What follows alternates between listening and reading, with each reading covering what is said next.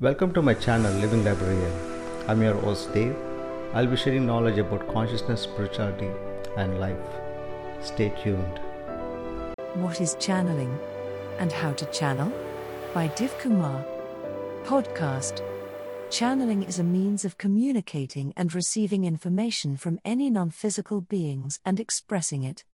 The non-physical beings such as your guides, or higher self, will send information as energy. This energy, when you receive it through your mind, it is then translated using the path of least resistance. You may sense it whether you are clairvoyant, clairsentient, clairaudient, or claircognizant. As you receive the information through the medium that you recognize and express it in the form of art, music, poems, writing, or speaking directly as a channeler. How to channel? Channeling is like an art that anybody can do with some practice.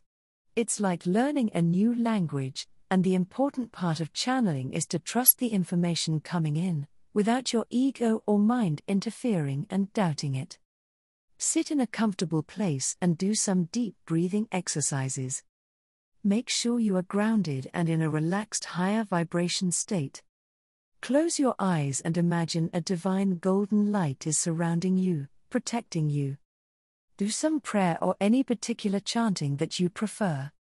Connect to higher dimensional beings such as your higher self, guides, or source by imagining you are on the ground floor of a 100-story building. Once you are in the main lobby inside the building, you see an elevator, and you decide to go inside. As the elevator goes upward, passing every floor, your vibration is rising higher and higher along with it as well. When it reaches the top, the elevator door opens, and you meet your guides or source. Ask questions through your mind and note down the answers that come up. Don't think, just let it flow. Note, you can also speak and record this on a recording phone app. Once you are done communicating with your higher dimensional being, provide your gratitude to them. Come down again in the same elevator to the ground floor and slowly open your eyes. As you start practicing daily, you can tweak the steps according to your needs.